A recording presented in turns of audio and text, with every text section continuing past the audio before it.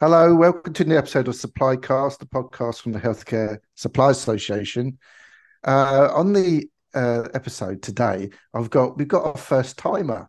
Don't always have a first timer nowadays. We've done a few of these, which means that some people are repeat, some people are intentionally repeated, like Andrew Daly on his regular legal updates. But today we have new territory for Claire Povey. Claire, thank you for joining me.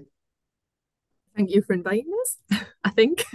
Uh, Claire's been dropping lots of like slightly kind of trepidatious statements ahead of me pressing record on this, but I'm sure it'll all be fine. So let's start off with some easy questions. What job do you currently do and where? I hope it's an easy question. It is, it's a bit of a mouthful. So I am currently the commercial director at a company called City Hospitals Independent Commercial Enterprises Limited, which is Choice for short. We're a Thank wholly owned, goodness. I know exactly, and we're a wholly owned subsidiary of South Tyneside and Sunderland NHS Foundation Trust. So when I have to put that all together, I'm always grateful for My a short goodness. job title. My goodness. Um, I made a cup of tea in preparation for this podcast. And what it was is I timed it wrong. And the time at which it was at the correct temperature for me to actually start drinking the tea as we started recording this. And you did very well to ignore the fact that I just did a Had a massive mass drink of cup of tea. tea as I was doing it. You did that very well. Yeah, I must admit, I'm delighted that it's called Choice, Yeah. known as Choice. So before we have a little chat about what you're doing there at the moment, um, let me take you back to the beginning. This is the bit where usually what happens when people are on this for the first time. I say, how did they get into NHS procurement? Because obviously you were with trusts before. And generally speaking, they tend to say, well, I kind of sort of fell into it. Am I going to get the same story here? You definitely are. Okay. So when I did my GCSEs and decided I didn't want to stay on at school, I don't think I was a great fan of the schooling system. And I didn't Neither was particularly like that. I. Neither was No, I. honestly, I, I, No, I I didn't wasn't. enjoy my time at Which is school. difficult with your kids now because you have to sort of tell them you It basically was have your to best years of your life. you basically have to constantly lie to you. In fact, being a parent is basically just constant lying. Exactly, It's definitely. constant lying. Yeah. Oh no, it gets yeah. It doesn't matter if you don't like the people in your class. It does. No, Yeah. I definitely wasn't a fan. Yeah. And I was doing like Saturday jobs and things, and it just like studying and work, and I was a bit like, oh, I don't know if I can be bothered with this for another sort of through sixth form and then on to university. So I decided to apply for like apprenticeships or I think they were YTSs back in the day. Um, and I applied for a couple of different places. So Northumbria Police, not as a police officer in admin. Um, I really didn't know what I wanted to do. So I just sort of like broadly went around sort of applying for different things.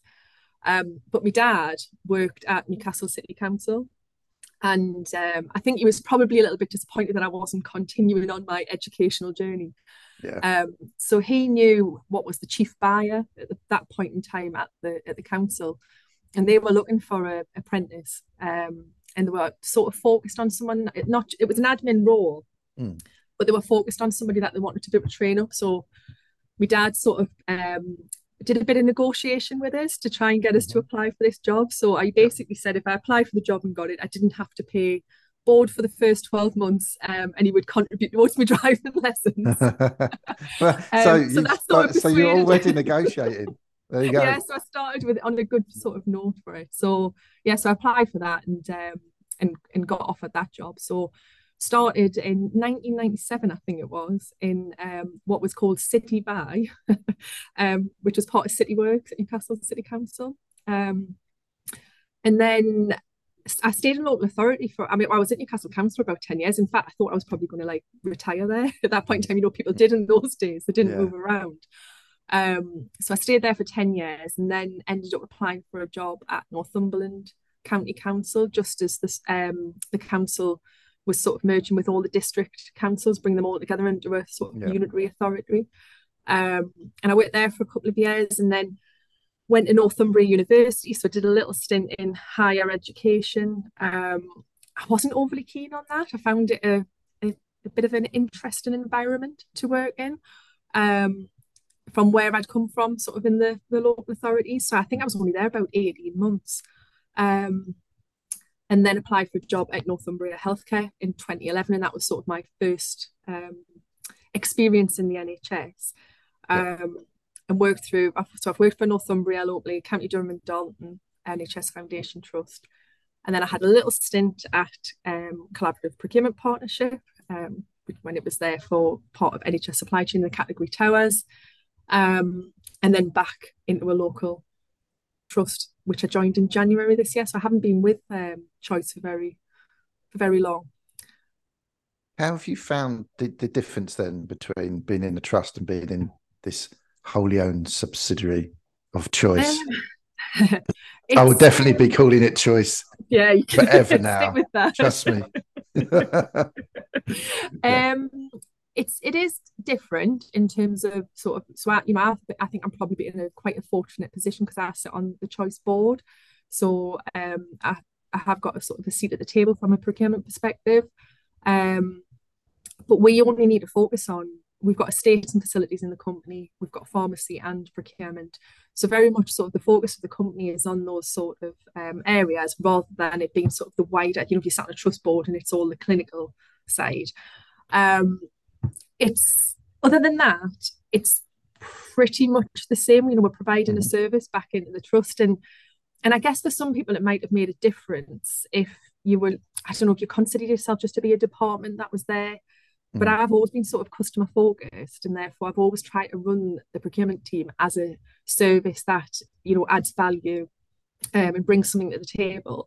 So I think for me, sort of like with that customer focused hat on, it's not made it too different coming to the subsidiary company, because we have got a commercial contract with the trust. We are held to KPIs. There obviously is a contractual charge involved.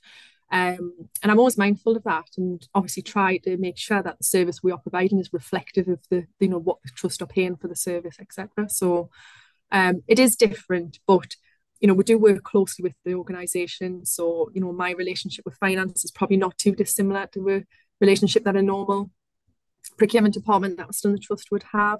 And the same with the clinical teams. We still have our battles in terms of some of the decisions that are made. But all in all, it's sort of like, I think everybody's involved in it for the benefit of the NHS and I guess the patients that come through the door. So I think if everyone keeps that in mind, it doesn't make it too different. So you're happy with your role there? You're happy at? I am. You're happy with your choice.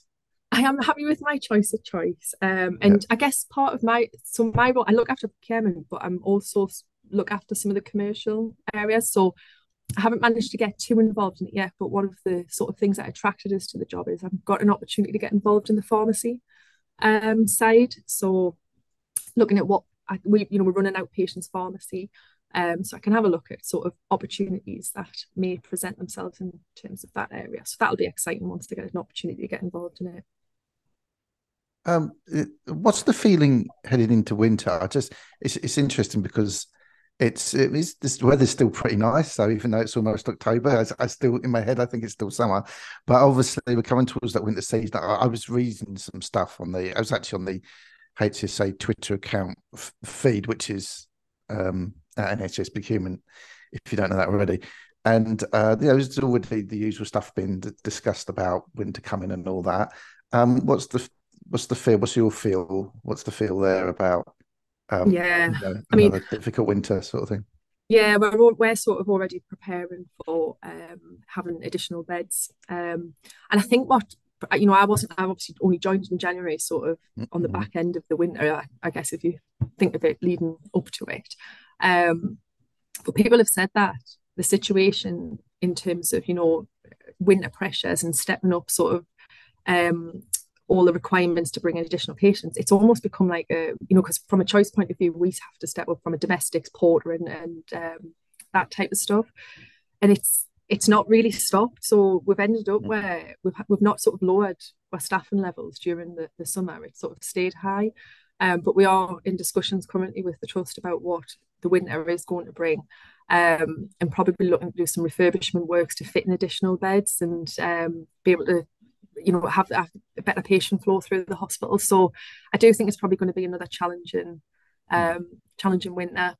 I think, in terms of the financial position of a lot of trusts now, since we've come out of that COVID sort of cycle and we're getting sort of back into more business as usual, most trusts that I'm aware of are in a difficult financial position again. So you can sense that sort of building up in terms of, having to look at where there's opportunities to reduce costs and things. So I do think we're sort of returning to a little bit more that business as usual. Like I left the NHS to go into supply chain just before COVID. So this was what it was like when I left. And I think I've missed out of that, that COVID couple of years and then come back in and it's sort of picking back up to. I was going to say that as well, because there's been, we're hearing murmurings about COVID and not just on the rise, because obviously it's something that we have to live with now, and we all do, don't we? I mean, if someone sort of gets it, everyone just treats it as you have to, obviously, as a form of flu. But we hear about things like, oh, this one's quite, this strain's a bit tricky and what have you. Is there much concern about that, or is it just well, no, we're just got to deal with this as a constant now? I mean, I think it's just become sort of part of what we deal with, like everything else. I have noticed myself, just in terms of people I'm in contact with, there's a lot more people saying they've got it currently, and either working from home or sort of wearing masks and things like that. But I've not heard anything that would suggest that there's a concern about that. I think probably at the moment, like, we're looking up to step up, back up elective care and get through any backlogs and things, which is probably where we're sort of focused. But yeah, I think COVID's probably one of the things that we're just starting to live with now. Yeah, absolutely. Well, I don't want to dwell on COVID, because I spent when we first started this podcast. I don't know, COVID cast. It actually was a COVID cast, because like everything, of course, was centered around that for probably about the first year or something. One thing that people who get, and I hope everyone reads the weekly newsletter that we send out. It goes out every week. It used to go out on a sort of a Friday midday. We tend to send it out on a Thursday afternoon, because we know some people, Friday. But but one of the things we have in there is a Q&A. The first 5 questions are in the newsletter, and then you click through to your members area to see the rest of them. And I think so it depends when this podcast goes out, but basically you just recently did the Q&A in there. It was a very good Q&A. One of the things that I thought was of interest was, I could tell that something that you was quite passionate about was the fact that you mentioned the fact of being pregnant at 18. And the reaction of people around you, I'm guessing sort of family, friends and whoever, and busybodies. Kind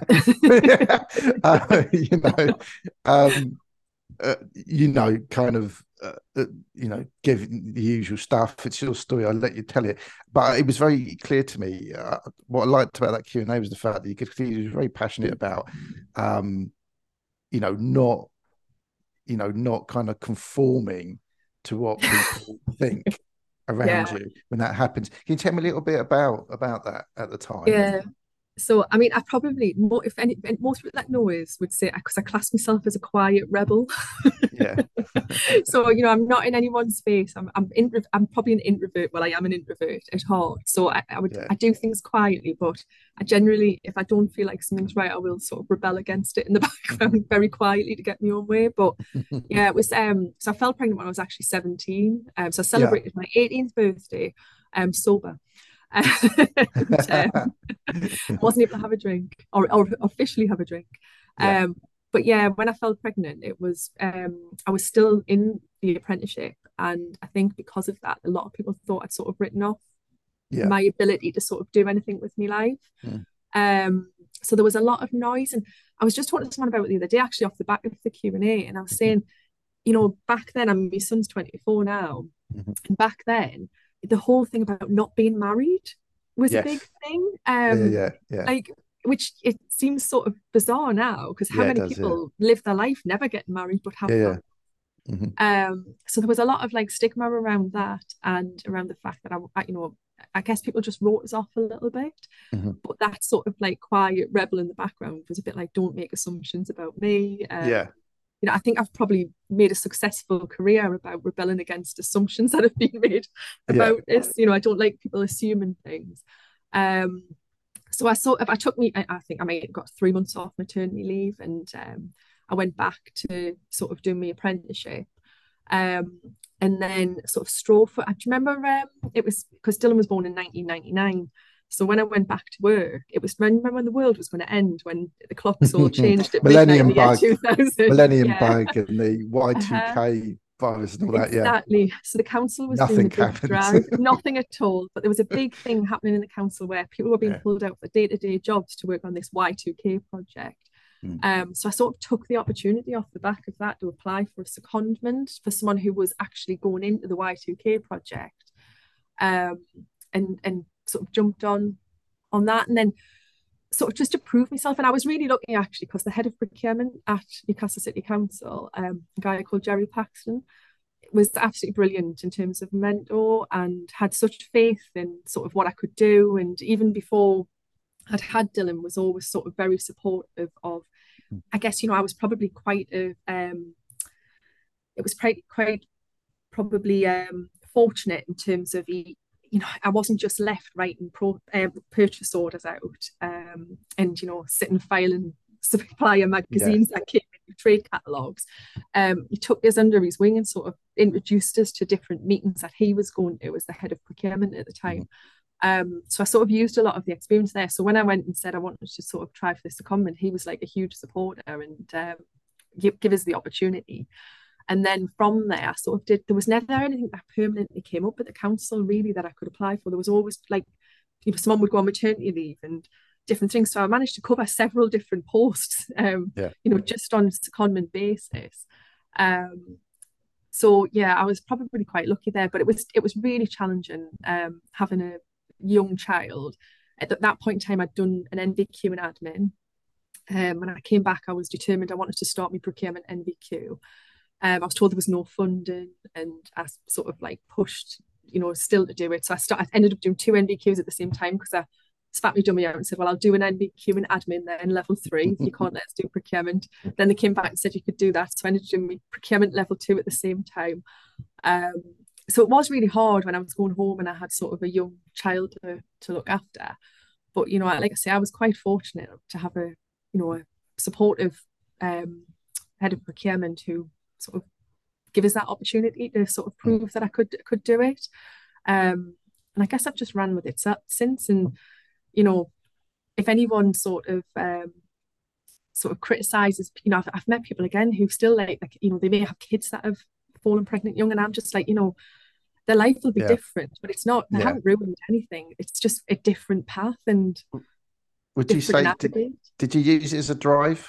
As a sort of drive in your career? Yeah, Was it sort of, I'll show you definitely sort of thing rumbling around?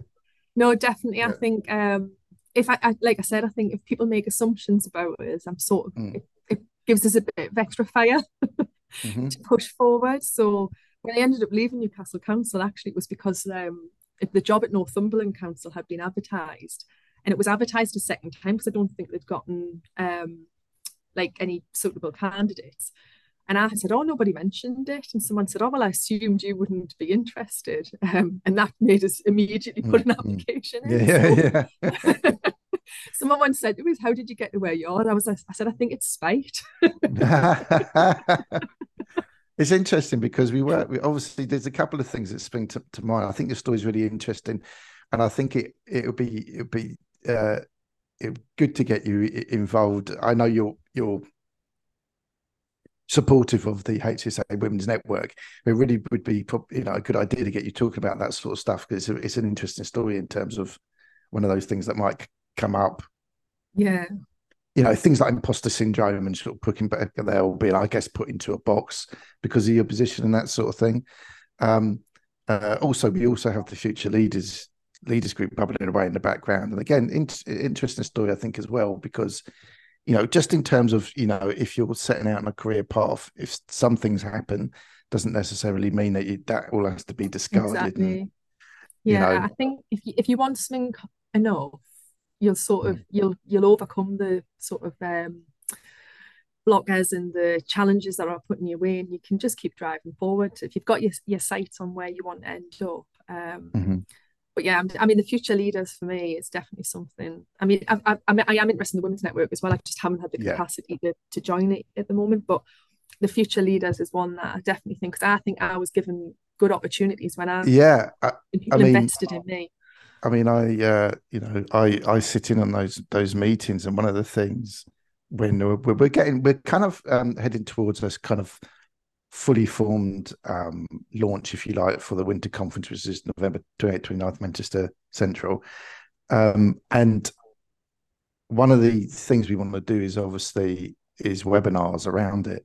And I said before in the meeting that I just think what would be really good is there's nothing better than being able to just hear from people who've had to go through some hoops in order to get to where they have, So I think that would be, great to get you involved in stuff like that. No, definitely. Definitely happy. I just think that, when you've got people who are keen and eager, it's about getting them into the right places to have the right opportunities to develop their understanding. And like I said, I was, had the opportunity to do quite a lot of training, but I think the biggest benefits have been the exposure to situations where I've learned by observing and being able to see other people. I think sometimes we're too quick to say somebody's in, I don't know, a purchasing or a map man role and this is their role, but sharing the bigger picture, getting them to shadow other areas, having them understand, getting them involved in projects is the way that people develop and get that sort of spark for procurement. I'm sure I've had writing purchase orders the whole time, and like I say, filing trade catalogues. I would never have perhaps got the sort of passion for it that I did, but through going to other meetings, about things like telecoms and printers and stuff like that. But yeah, it's definitely I think I try to encourage in my team for people to sort of have that bigger picture, like I say, and get out and about and see what's going on in the organisation, because that's how you learn. Absolutely. Well, look, do you know what? I'm now gonna whisk you towards the desert island, as we do on people, and that's their first time on the podcast. Desert Island Supplies part of the episode, as regular listeners will know. And I know that you did a little bit of prep. You've listened to the podcast before, so you know what's coming. I do. So I assume you can always tell if someone's thought about it. So the first question is, what luxury item are you going to be taking away with you? So I think it's going to be my hair diffuser. I don't know if you saw when I said, the weather is not, if it's wet weather, it's not great for my hair. It sort of sets it off frizzy. But yeah, I've always say it's the one thing I wear every day in my life, and therefore I tend to look after it. But I like a bit of volume in it. I don't like it being flat on my head. That's something I have a problem with. Can't say. If I could name one luxury item I wouldn't take to a desert island, it would definitely be a hair diffuser. So that's your luxury item. Let's look at what music you take, what album, what. So this is one where I was struggling a little bit because I'm not. So I did an NHS England asked us to do a question and answer earlier in the year, and I really struggled to come up with the music because I'm into like dance music. So it's not like you really get an album. It's more like you just follow a DJ. That's fine. That's fine. At the moment, there's they're called Anjuna Deep, which is sort of a variety of DJs, but all have a sort of similar sort of tone to them. So I would probably take one of theirs. They tend to last for longer as well. That's the one thing, because it's not just short songs. They tend to go on for a lot longer. But yeah, enjoy listening to those. And me and my husband have been to a couple of events recently to listen to it live, which has been really good. So that's your music. So what film are you going to take? One film you can watch for the rest of your life. again, I'm not really into films, but I do like a box set. And again, I Okay. think that would keep us going a bit longer because they tend to Yeah. be over a longer period. I'll allow it. And Some people have picked box sets before. yeah, so I'm going to say Game of Thrones. I did enjoy Game of Okay. Yeah. Thrones. Great. Yeah. That'll keep you Um, going for like, that's quite a lot of hours, it is a must be. lot of hours, and obviously, I'm excited because they've got Snow coming out on New Year's Day, Is that which is definitely coming out? I mean, I'm a well, huge fan of Game of Thrones, and Jon Snow is my favorite character. So that was, I was yeah, thinking that if that's definitely happened, that would be brilliant. yeah, apparently on New Year's Day. So normally I'm kicking up a fuss about wanting to stay out for a drink on New Year's Day, but I No, think I'll it be quite won't. happy to come You'll back. be settling down for that. Definitely, but no, Jon Snow's one of my favourites as well. So Yeah. definitely, Okay. Well, that's brilliant. Claire, thank you very much for finding the time to join me today. It's been great talking to you. We definitely will get thank you you. involved in those things that we spoke No, about. that'd be really good. Thank And you. yeah, just thank you for finding the time. Brilliant. Thank you very much. Thanks for having us. Okay. And that concludes this episode. I hope you can join me next time on SupplyCast. Bye.